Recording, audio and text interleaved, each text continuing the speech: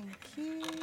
All right, so our first reading this morning comes from Mark chapter 1, starting at verse 16.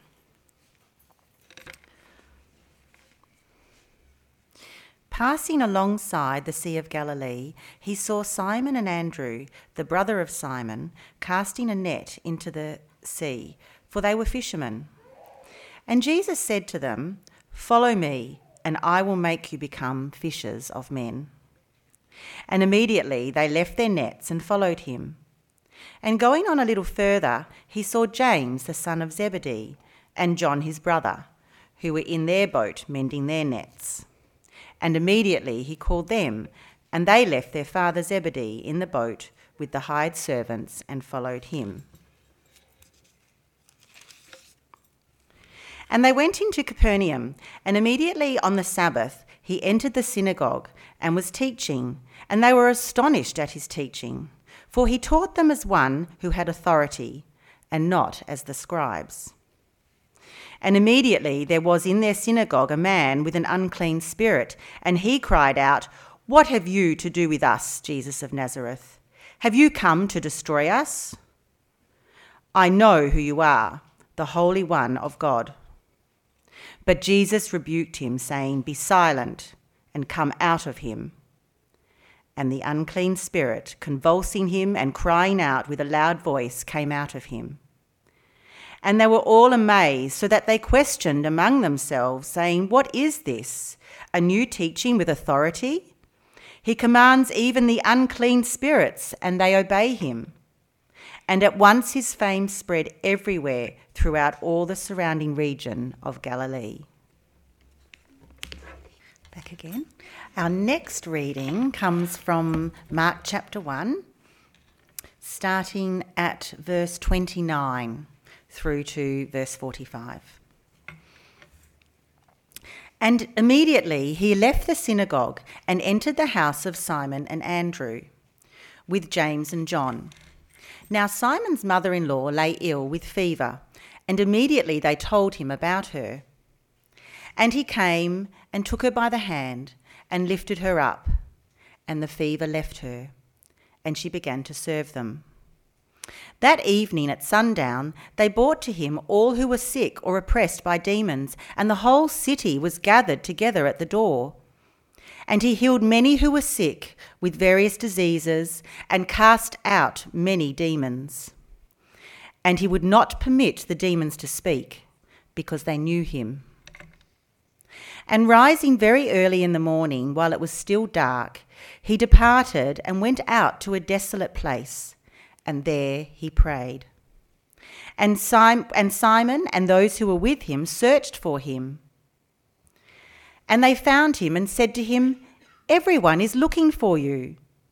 And he said to them, "Let us go on to the next towns, that I may preach there also, for that is why I came out." And he went throughout all Galilee, preaching in their synagogues and casting out demons. And a leper came to him, imploring him, and kneeling, said to him, "If you will, you can make me clean." Moved with pity, he stretched out his hand and touched him, and said, "I will, be clean." And immediately the leprosy left him, and he was made clean. And Jesus sternly charged him and sent him away at once, and said to him, "See that you say nothing to anyone, but go, show yourself to the priest, and offer for your cleansing what Moses commanded for a proof to them." But he went out and began to talk freely about it, and to spread the news, so that Jesus could no longer openly enter a town, but was out in desolate places, and people were coming to him from every quarter. Hello everyone, great to see you. My name's Jared, and I'm the pastor here at High Wycombe Church, and it's wonderful to have you with us. This is our fifth week, I think, so that's gone quickly for me. I don't know about you, but we are back in Mark's Gospel today, and it's my privilege to bring that to you this morning. Let's pray. Father in heaven, We praise you and thank you for your grace in Christ Jesus. Open the eyes of our hearts, Lord, to see the Lord Jesus, to see his authority and to see his priority. By your Spirit, grant that we would submit to Jesus, the authoritative King, and align ourselves with his priority. And it's in the mighty name of our Lord, Saviour, and King Jesus we pray. Amen. When I was a small child, or maybe not so small, my dad would cook on the barbecue, or as he called it, the braai, if there are any South Africans around.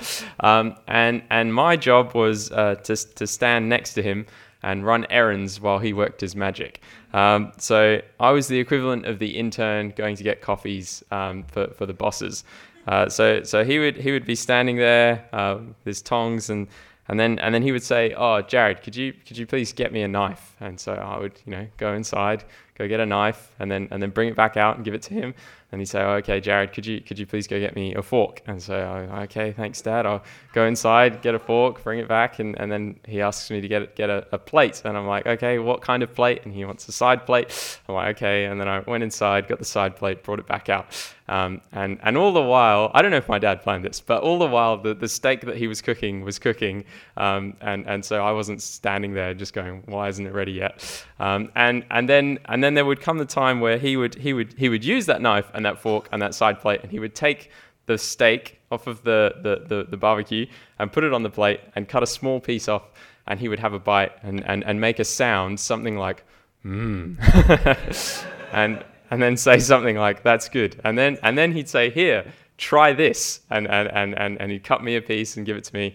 And I entered a state of blissful contentment where I got to try this steak, and it was a foretaste of what was to come. More steak. And my dad actually isn't here this morning because he's unwell, but yeah, it was funny. A few weeks ago, he came to our house, and I was cooking on the barbecue, and he was standing there, and I was asking him to get me stuff, and he very graciously obliged. But yeah, that foretaste idea is significant, and today we're going to see how the king arriving in history brings a foretaste of his coming kingdom, where there will be no sickness, no suffering, and no sorrow. Jesus is the king of the whole world, as we've been seeing in Mark. And when the king of the whole world shows up to earth, he gives us an insight into what his coming kingdom is like, a foretaste of what's to come. And as he does this, Jesus demonstrates his authority, his unparalleled authority as king, and he reveals his priority. So his authority and priority. We begin with Jesus' authority. Jesus has authority over humanity, over the spiritual realm, and over the physical realm. Well, what do we mean by authority? Jesus is in charge. Jesus has power over these things. Jesus rules. And when we see the breadth of these things that Jesus has power over, it fits perfectly with Mark's case thus far that Jesus is the king of the whole world. Authority over humanity, authority over the spiritual realm, and authority over the physical realm. This is the ultimate king we're talking about. We'll go through each of those in turn. Firstly, Jesus' authority over humanity. We see Jesus' authority over humanity, particularly in his interactions with the fishermen in verses 16 to 20. 4 fishermen are out there casting nets, mending nets, trying to catch fish, and they meet Jesus. And the interactions are amazing. Jesus walks alongside the Sea of Galilee, and he sees them. Jesus says to them, "Follow me," and they do.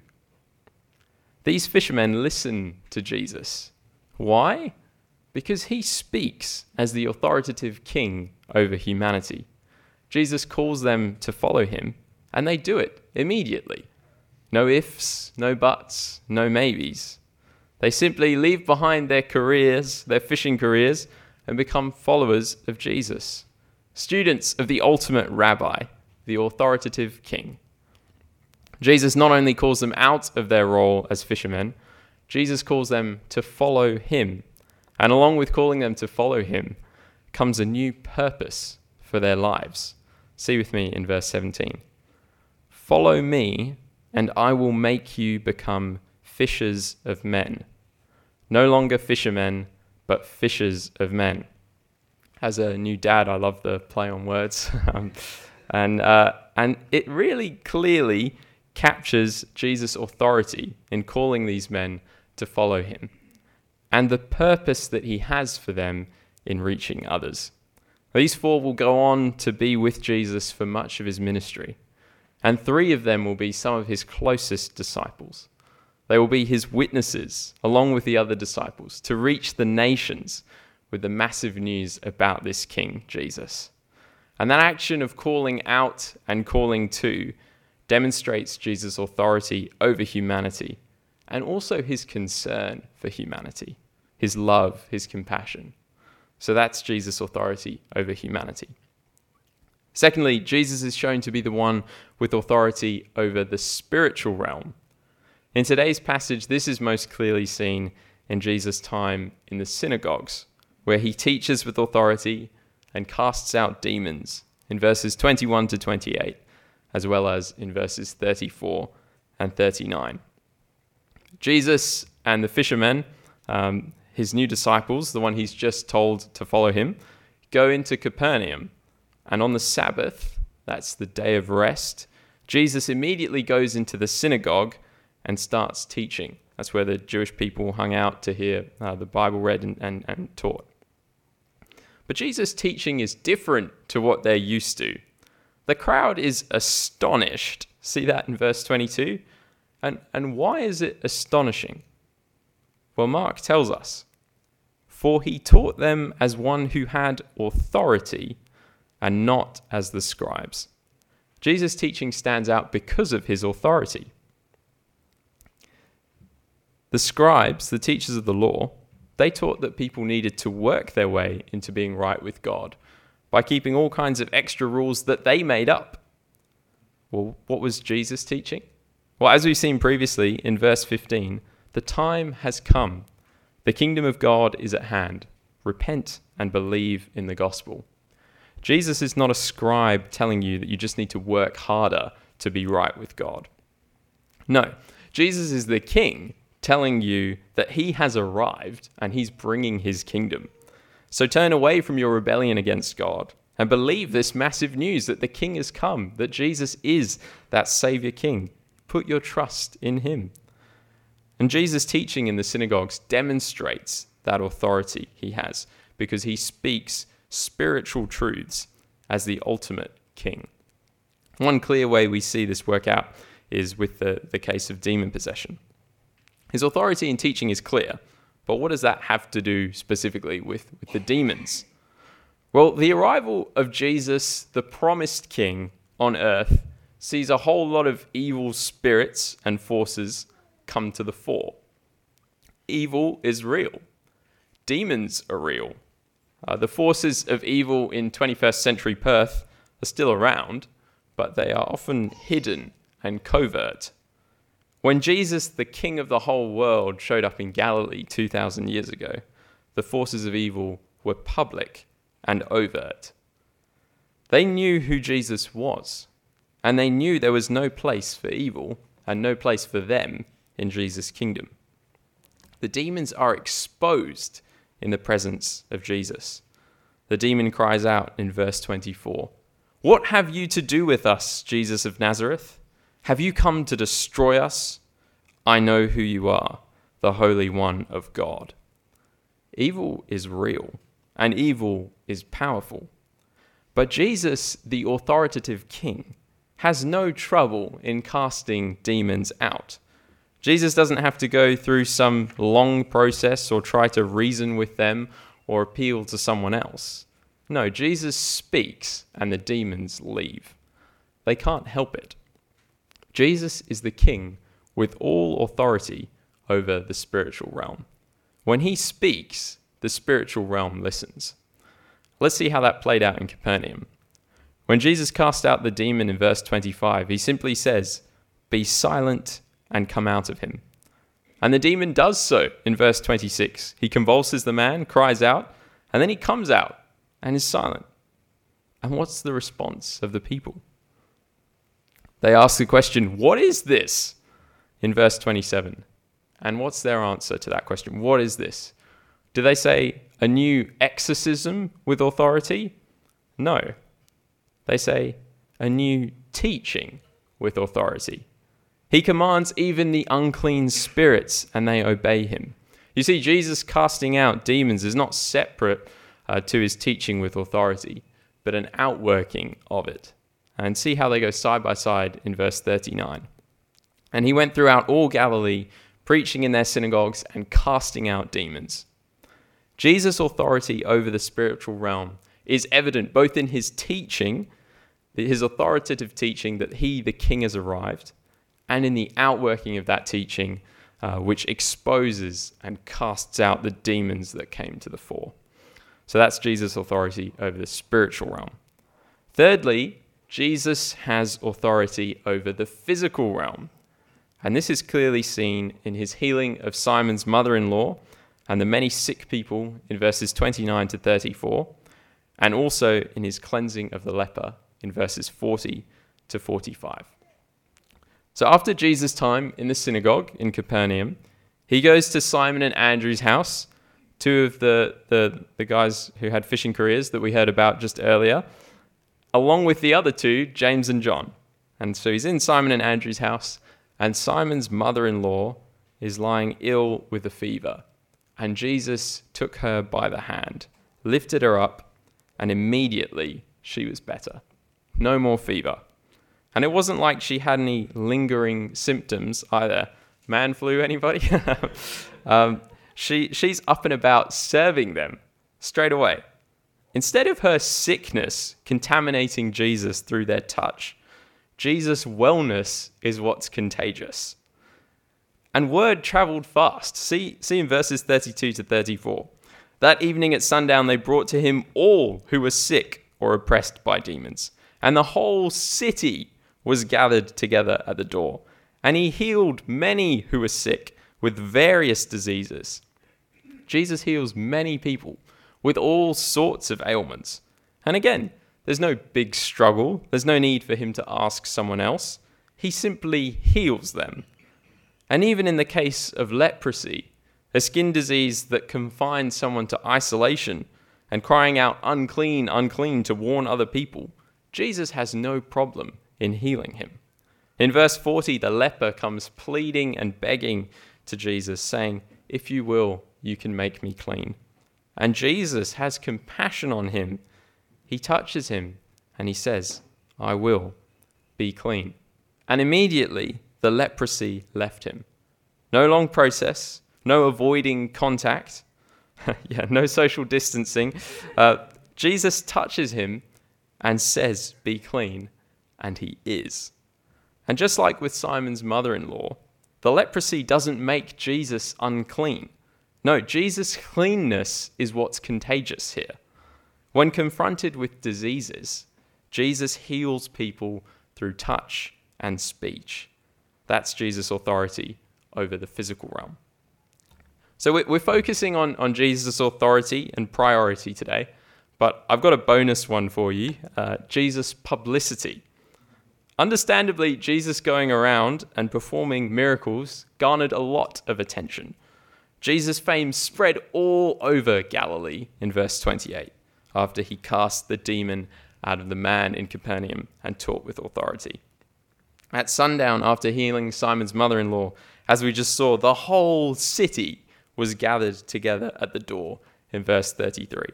And in verse 45, the cleansed leper tells everyone about Jesus cleansing him, so that Jesus could no longer openly enter a town, and people were coming to him from every quarter. A king with this kind of authority over humanity, over the spiritual realm, and over the physical realm attracts a lot of attention. Jesus' publicity is going through the roof. People have heard of him, people want to see him, people want to take their sick and oppressed family and friends to see him. If it were today, people would be booking flights, getting on trains, hitchhiking, swimming, you name it, they would be trying to get there. Everyone wanted to be there. So why does Jesus want these things to be kept quiet? Does that strike you as a little strange? Why does Jesus tell the leper, for example, to not go out and tell others at this point? Well, Jesus' time to die had not yet come. While the people like the benefits this king brings, many have no interest in the king himself or in submitting to him. They want the benefits of the kingdom without wanting the king.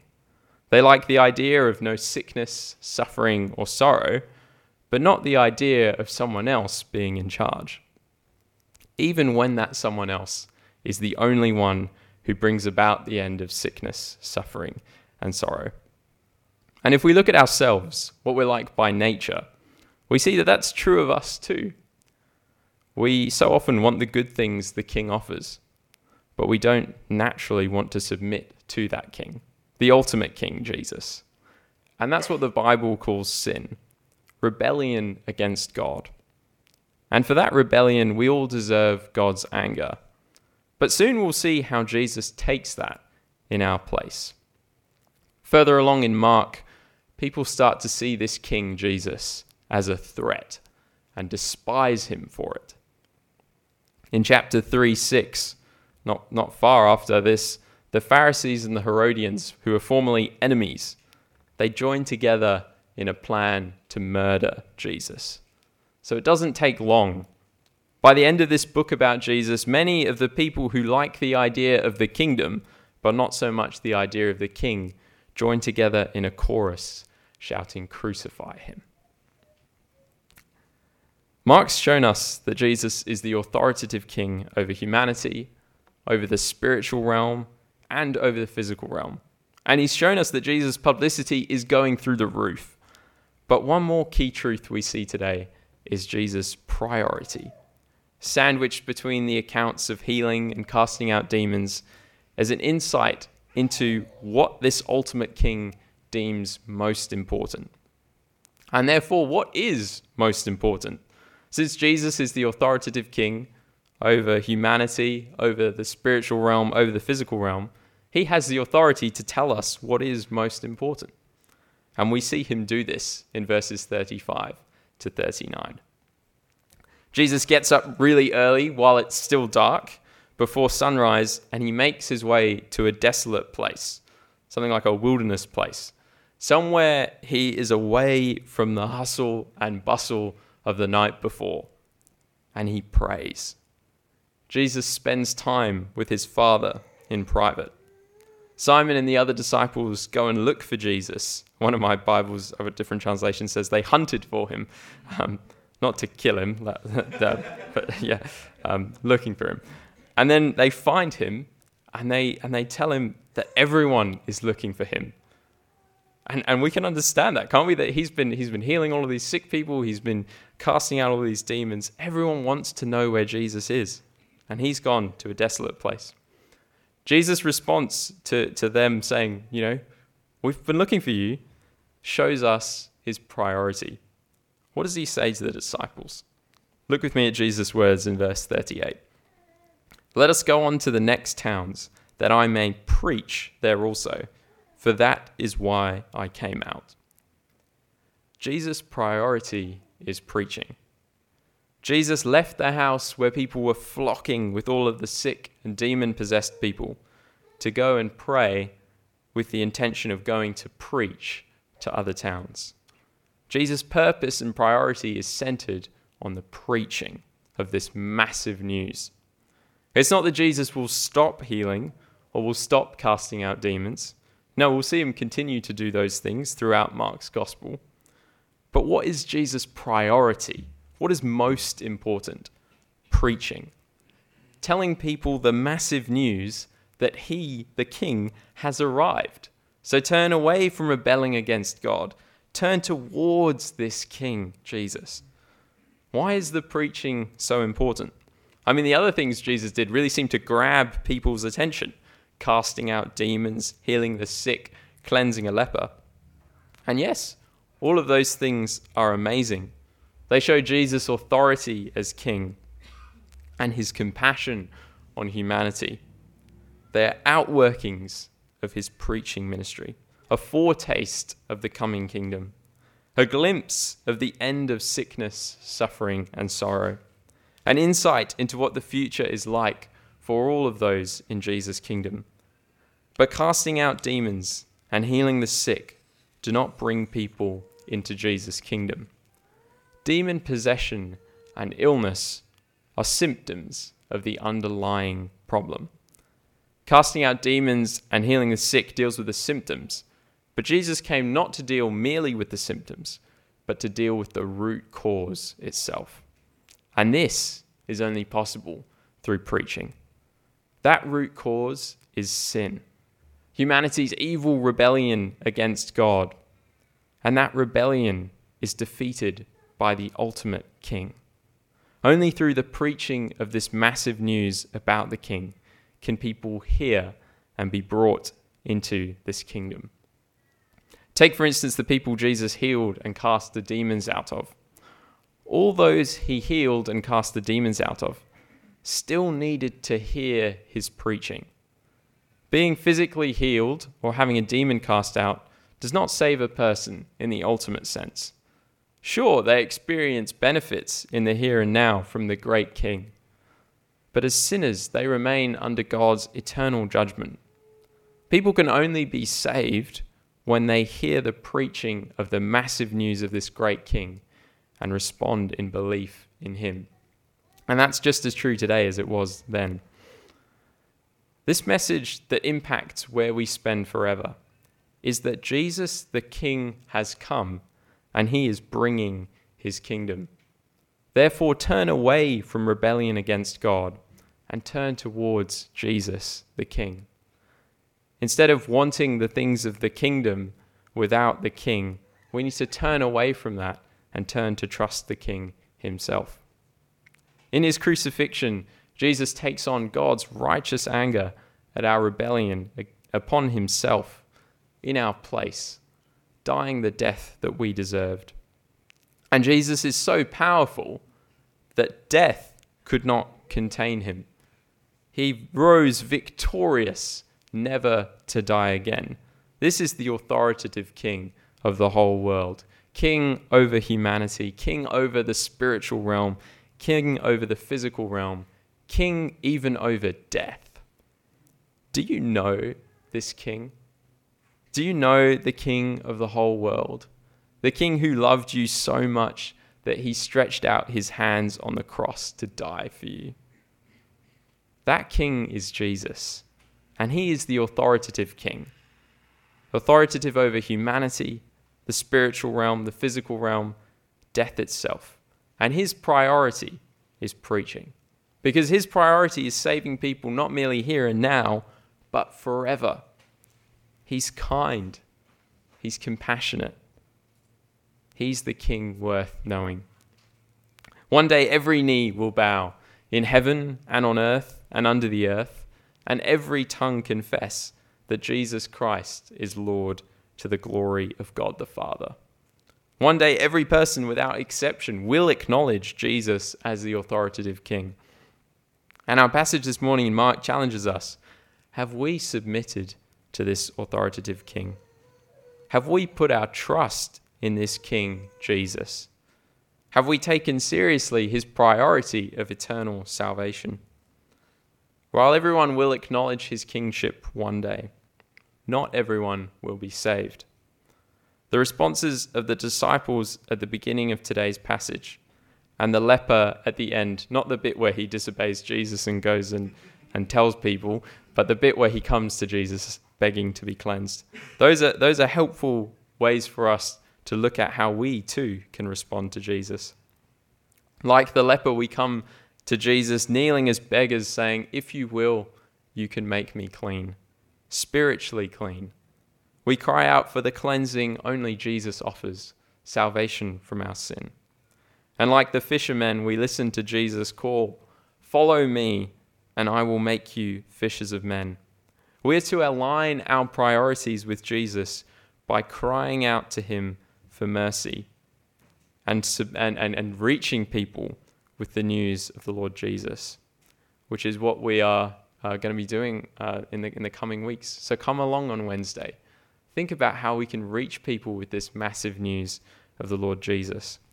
Because while there was a time where that message was to be kept quiet, now is not that time. People need to hear about this awesome King who is the only one who can save any of us. And we are to submit to Jesus as King, heeding his call to repent and believe, to turn away from our rebellion, to turn towards him as King.